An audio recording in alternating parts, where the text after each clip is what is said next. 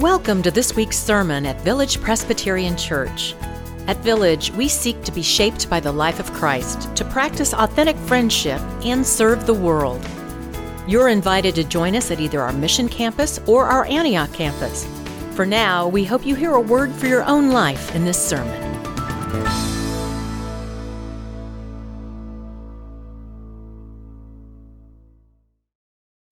Friends, let's pray together, please, as we prepare to listen for God's word. So speak, Lord, for your servants are listening. Amen.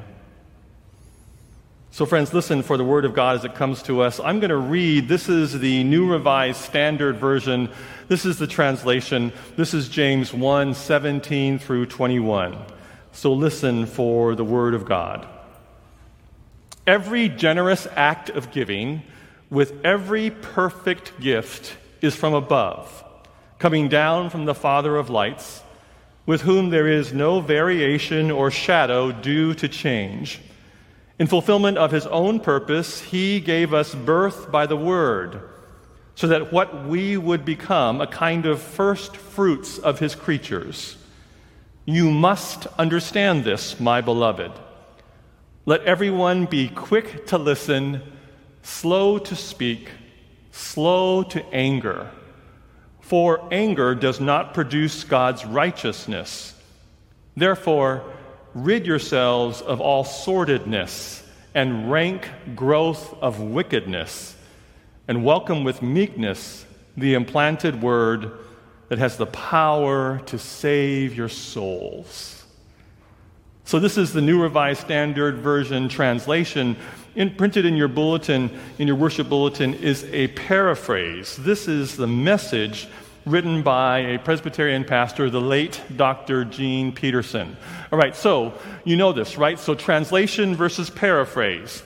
There are two distinct issues right here. A translation is a group of scholars who've looked at the original text and they're doing their very best to match in whatever language, Spanish, Mandarin, Japanese, Swahili, English, to the original words in translation, right? They've gone to the original text, which means they've gone to probably 3 languages. What are they? Come on, original text. Oh, Greek is one. Hebrew, good. Old Testament. Third one? Well done. Golly, show off. Thank you. So, Aramaic, right? So Aramaic actually was the spoken language, the most prevalent spoken language in Jesus' world. But scholars would have written in Greek and would have written in Hebrew. So Bible scholars who are doing a translation, they've gone to the original Greek words and the original Hebrew, the texts that they can find as ancient as possible, and they're trying to do a precise word-for-word translation into whatever language, English. A paraphrase makes no claim about going to the original language. In fact, Gene Peterson, when he interviewed him, they asked him, how did you get to these words? He said he just looked at a translation. So he read the New Revised Standard Version, and he's trying to put the scripture words in contemporary language, in the context of the day. And he is a Canadian pastor, grew up also in the U.S., so he's trying to write for a U.S., Canadian, a North American audience. That's his paraphrase. It's a big difference between a translation and a paraphrase. Paraphrase has all kinds of license. This is what's kind of fun. So his paraphrase has become so popular, other languages want to translate his paraphrase. And he said, no, because the point is, you go to the original translations from the original text, and you create a paraphrase that works in Brazil, in Portuguese. You create a paraphrase that works in Indonesia, right? Or in the Philippines, in Tagalog or Ilocano. Don't try to translate my paraphrase. Does that make sense? Okay, so look at the text with me, please, all your worship bulletins. Let's read this in unison. And look at the nuances and the license that Gene Peterson takes, because he's doing a paraphrase, not a translation. Let's read together. Every desirable and beneficial gift comes out of heaven. The gifts are rivers of light, cascading down from the Father of light. There is nothing deceitful in God, nothing two-faced, nothing fickle. He brought us to life using the true word, showing us off as the crown of all creatures. Post this at all the intersections, dear friends. Lead with your ears, follow up with your tongue, and let anger straggle along in the rear. God's righteousness doesn't grow from human anger. So throw all spoiled virtue and cancerous evil in the garbage. In simple humility, let our gardener God landscape you with the word, making a salvation garden of your life. I love that last phrase. That is nowhere near the original text. But you who are gardeners, listen to this. You have the potential to create salvation gardens. You have the potential, by how you live, according to James, to create salvation gardens so that people will be saved, not by you, but through you. Isn't that beautiful? That's what a paraphrase gets for us. A translation cannot. So friends, the grass withers and the flower fades, but the word of our God shall stand forever. Thanks be to God. Amen? Amen. So I learned about listening from 6-year-old Kelsey. I was in Sacramento, California. I was visiting her and her family. Her mom is a pastor of a church in Sacramento, and they invited me out to come preach. So I arrived there on a Friday night, had dinner with them at the house. I was staying with them in an extra bedroom. Saturday afternoon, we'd gone to the church and looked in the morning, drove around Sacramento some. I'd already been there before. But Saturday afternoon, we had some time because her mom and dad were making dinner in the kitchen. So Kelsey came to me and said, "Roger, do you want to watch the best movie of all time?" And I said, "Absolutely, I do." And she said, "Good." So we went to the living room and sat on the floor. She put in the DVD, and up comes Aladdin, Disney's Aladdin. And her mom, who's the pastor of the church, came into the living room and leaned down and said, "Roger, you don't have to do this. She's watched this thousands of times." And I said, "No, this is a chance to sit with Kelsey and watch Aladdin. I'm all in. This is great." If you've seen Disney's Aladdin, it's fun, it's humorous. Robin Williams plays the role of this genie. There's a marvelous song that's become the theme song for Aladdin, A Whole New World. And Aladdin, the actor, he welcomes Princess Jasmine onto this flying carpet, and they go off, and he shows her the world. It's a beautiful song, and I love it. I can show you the world, shining, shimmering, splendid. Tell me, princess, now when did you last let your heart decide? I can open your eyes, take you wonder by wonder, over, sideways, and under, on a magic carpet ride, a whole new world. It's a beautiful song. I continued to sing until I felt this distinct pain on my lower arm. I stopped singing and looked down, and there was this 6-year-old hand gripping my lower arm with a tourniquet-like grip. I thought, pain, I'm in pain. And I said, Kelsey, what are you doing? And she looked at me, and she was not at all happy. 6-year-old face looking at me, and she said, Uncle Roger, stop singing. No singing. This is not a singing time. No singing. And I said, "Oh, Kelsey, actually, I love this song. I love this movie. I think this is a singing time." And she said, No, Uncle Roger. And she tightened her kung fu grip even more. I thought, I would like to have use of this arm eventually. She said, "This is a listening time, Uncle Roger. This is not a singing time. This is a listening time." James would have loved Kelsey. So you read this with me, right? We had this idea that James is saying, you have this implanted in you. From birth, this was given to you. A way of living the word of truth among you. And this is how you do it. Then James writes, this is how you do it. So we're preaching this first of 4 series of sermons on the practical wisdom of James. James is telling us this is a way you're supposed to live out this implanted truth that is in you. This is what you do, James says. You are quick to listen, you are slow to speak, you are slow to anger. You are quick to what? You are slow to and slow to. Once more, you are quick to, slow to, slow to, slow to anger. I know it sounds sequential. Quick to listen, slow to speak, slow to anger. But there's more than one Bible scholar. I'm intrigued by this. There's more than one Bible scholar who is arguing it's not simply sequential, it's actually consequential. This is interesting. That when you are quick to listen, when you are slow to speak, then you will be slow to anger. It's fascinating. James is saying this is how you and I are supposed to live as followers of Jesus. Quick to. So there's something about listening, the power to listen.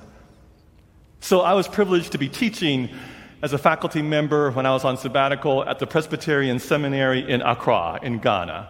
And the dean of the seminary very kindly took me out to lunch after I'd been there for a couple of weeks.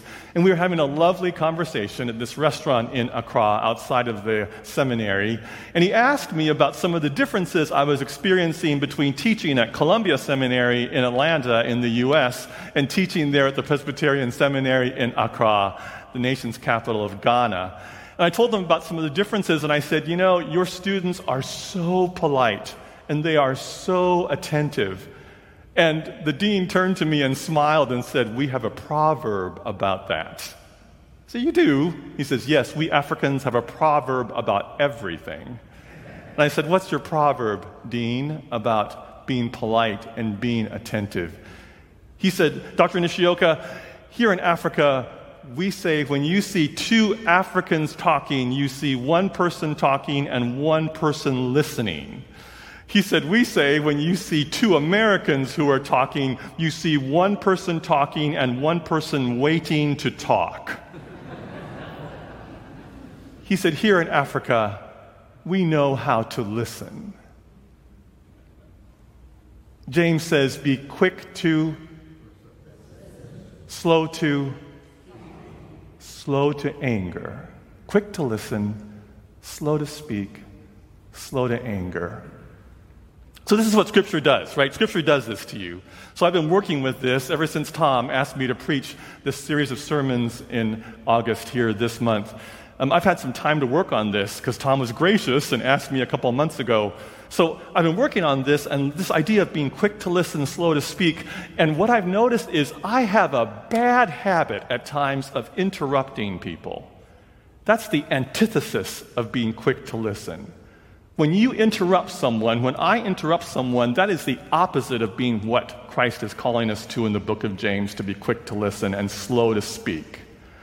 I was talking about this with a friend of mine who's a former professor with me at Columbia Seminary. He's retired, and he was telling me, well, I also interrupt people a lot. And I said, I know, that is such a bad habit. I think it's rude. I think it's arrogant. And he said, yeah, it is, but it's also really their fault. And I said, I'm sorry? He said, it's their fault. Whoever you're talking to, when you interrupt, it's their fault that you interrupt. I said, it's their fault that you're interrupting them? It is. Because you see, if they were more interesting, you wouldn't have to interrupt them. I said, I'm sorry, what? You're blaming them for your interrupting? Yes, it's not my fault. Because what I have to think and say is so much more interesting than what they have to say. If they were more interesting, I wouldn't have to interrupt them. So it's not on me, it's on them. Okay, I won't tell you who this is, but if I did and you knew him, you would say this explains a lot. James says, be quick to, slow to, and then you'll be slow to anger. So in these pandemic days, in these polarized days, listening matters. Listening matters. I think listening is a superpower in these days because I think it has the power to show what love is. I think it has the power to heal. I think that, I know that, I believe that because I've seen it. I've seen what the power of listening can do. So one of the hardest things I've ever had to do was to serve on an administrative commission. This is when I lived in Atlanta. An administrative commission is a distinct group of people that happens in the Presbyterian Church USA when a congregation is in great conflict or when a ruling elder or a minister of the Word and Sacrament has been brought up on some kind of charges of misconduct.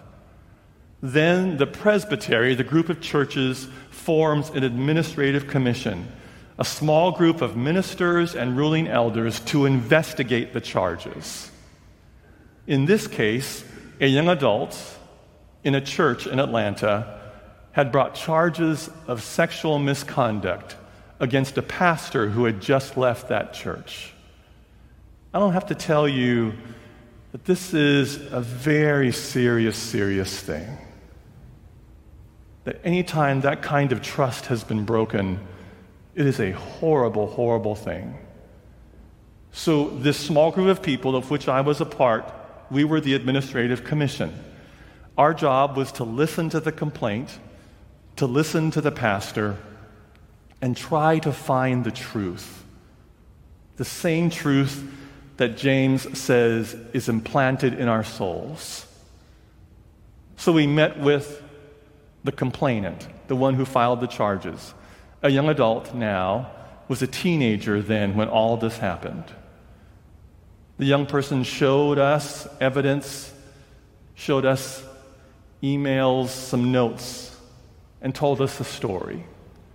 Then we met with the pastor, who told us this was all lies, that this young adult was deeply troubled, that the family didn't like this pastor anyway, was convinced that the family and this young adult had conspired together to ruin this individual's career. We asked the pastor for some more information, and with the pastor's permission, we were able to discreetly contact the two previous churches where the pastor had served in Southern California. We talked to individuals there discreetly, and we found that there were two individuals in each of those churches, one from each of those congregations, who was willing to talk to us. We sought them out. They didn't seek us out. So 3 of us flew to Southern California, and we met with these 2 young adults. The 3 of them knew nothing of each other, had never met each other. We sat for a little over 3.5 hours in a hotel conference room, and this young adult told us the story. And as the young adult continued to talk, what struck me was the behaviors and the words spoken by the pastor as this young adult experienced it were identical to the words and behavior the pastor shared with this other young adult in Atlanta. We began to see this was a pattern. There were moments of long silence. There were moments of tears, moments of great anger. After 3.5 hours, we began to come to a close. One of the pastors in our group turned to the young adult and said, "Would it be all right with you if we closed in prayer?" The young adult said, "I haven't prayed since all of this happened." One of my other colleagues turned and said, "That's all right. Would you allow us to pray?" The young adult said, "That would be okay." So we prayed together. The young adult got up to leave, and before stepping out of the conference room, turned to us and said, "You know, all my family and friends, they said, don't talk to these people. You don't want to bring this all up again. You spent years trying to heal from this. And these are church people. They're going to be against you from the start. They're going to doubt your story. they're going to tell you you're lying. Young adult looked at us and said, but you didn't do any of that. So thank you. I actually don't even think it's all that important whether you believe me or not. The most important thing is that you listened to me. You heard me. You just listened to me. So thank you for listening.